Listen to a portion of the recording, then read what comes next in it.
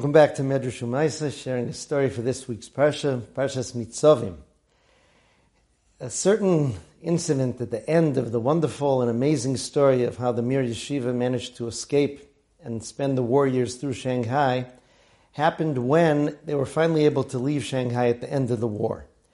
The United States and Canada had opened consulates, and there was an opportunity for most of the Talmidim to be able to get visas to either of those destinations. Rav Chaim Shmulevitz, the Rosh Yeshiva, announced from the beginning that he would be the last one to get a visa. He wanted to be sure that every single one of the Yeshiva Talmidim was taken care of. And in fact, all the Talmidim of the Yeshiva had visas, aside from one. There was one Talmid who had suffered a nervous breakdown during his time in Shanghai.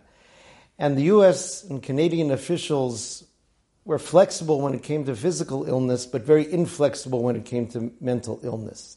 They did not want to let anyone into the country if they had some kind of psychiatric condition. So the Talmidim spoke to members of the local Jewish community in Shanghai, and they worked something out that he would be able to stay on in Shanghai and be taken care of. Rav Chaim refused. He said, no, we don't leave without him. Either he goes or none of us go. And I'm not getting my visa until he gets his. There was a lot of bitterness in the yeshiva students.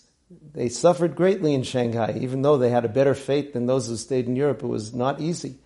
And they were longing to get to other countries and restart their lives. Rav Chaim took a few students, especially one who was very close with this young man who had had the breakdown, and he went with them to the consulate. Before that, he had coached the young man and tried to prepare him to answer the questions that were going to be posed to him during the interview. It was very difficult because the young man changed identity from day to day or hour to hour. One day he was a Hasidic Rebbe, one day he was a Rosh Yeshiva. Reb Chaim went in with him, and the boy made it through the interview almost till the end. Reb Chaim was basically feeding him the answers to the question. Suddenly he leaped to his feet and started ranting in Yiddish.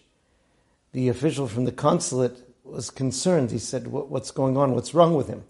Rav Chaim explained that this is a young man who had dreamed all of his life of going to America, and now that his dream was finally going to be fulfilled, he couldn't control himself and was just, shouting his enthusiasm and praise to God for letting him do that.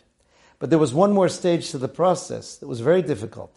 Each candidate had to go into the consul's office one by one, alone, without anyone accompanying them, and raise their hand and pledge allegiance to the United States of America.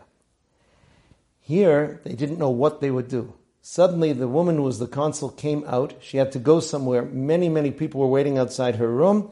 She said, okay, everybody, raise your hand and say together. So Rav Chaim helped the young man prop up his hand. He didn't really say anything, but he got his papers and went. The story didn't stop there. Rav Chaim was concerned that during the journey on the ship, his psychiatric condition would be revealed, and then he would be stopped when he entered the United States. He felt that the only possibility would be for him to fly. It was very difficult to get a flight, and Rav Chaim viewed the situation as so serious. He booked from the only flight he could get, which was on Shabbos. On the day of the flight, the boy disappeared.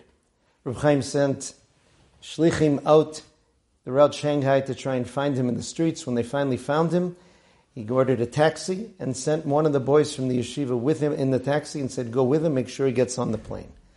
Baruch Hashem, the story did have a happy ending. After the young man made it to the United States, he had a full recovery and married and built a very fine Jewish home in the United States of America.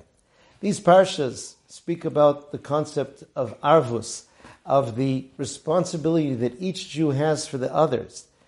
This is something that was formed on Har Gerizim and Har Eval before Am Yisrael went into Eretz Yisrael and is with us throughout. Rav Chaim, who was the captain of that ship, was that example to all of his Talmidim, to all of us who hear this story to this very day.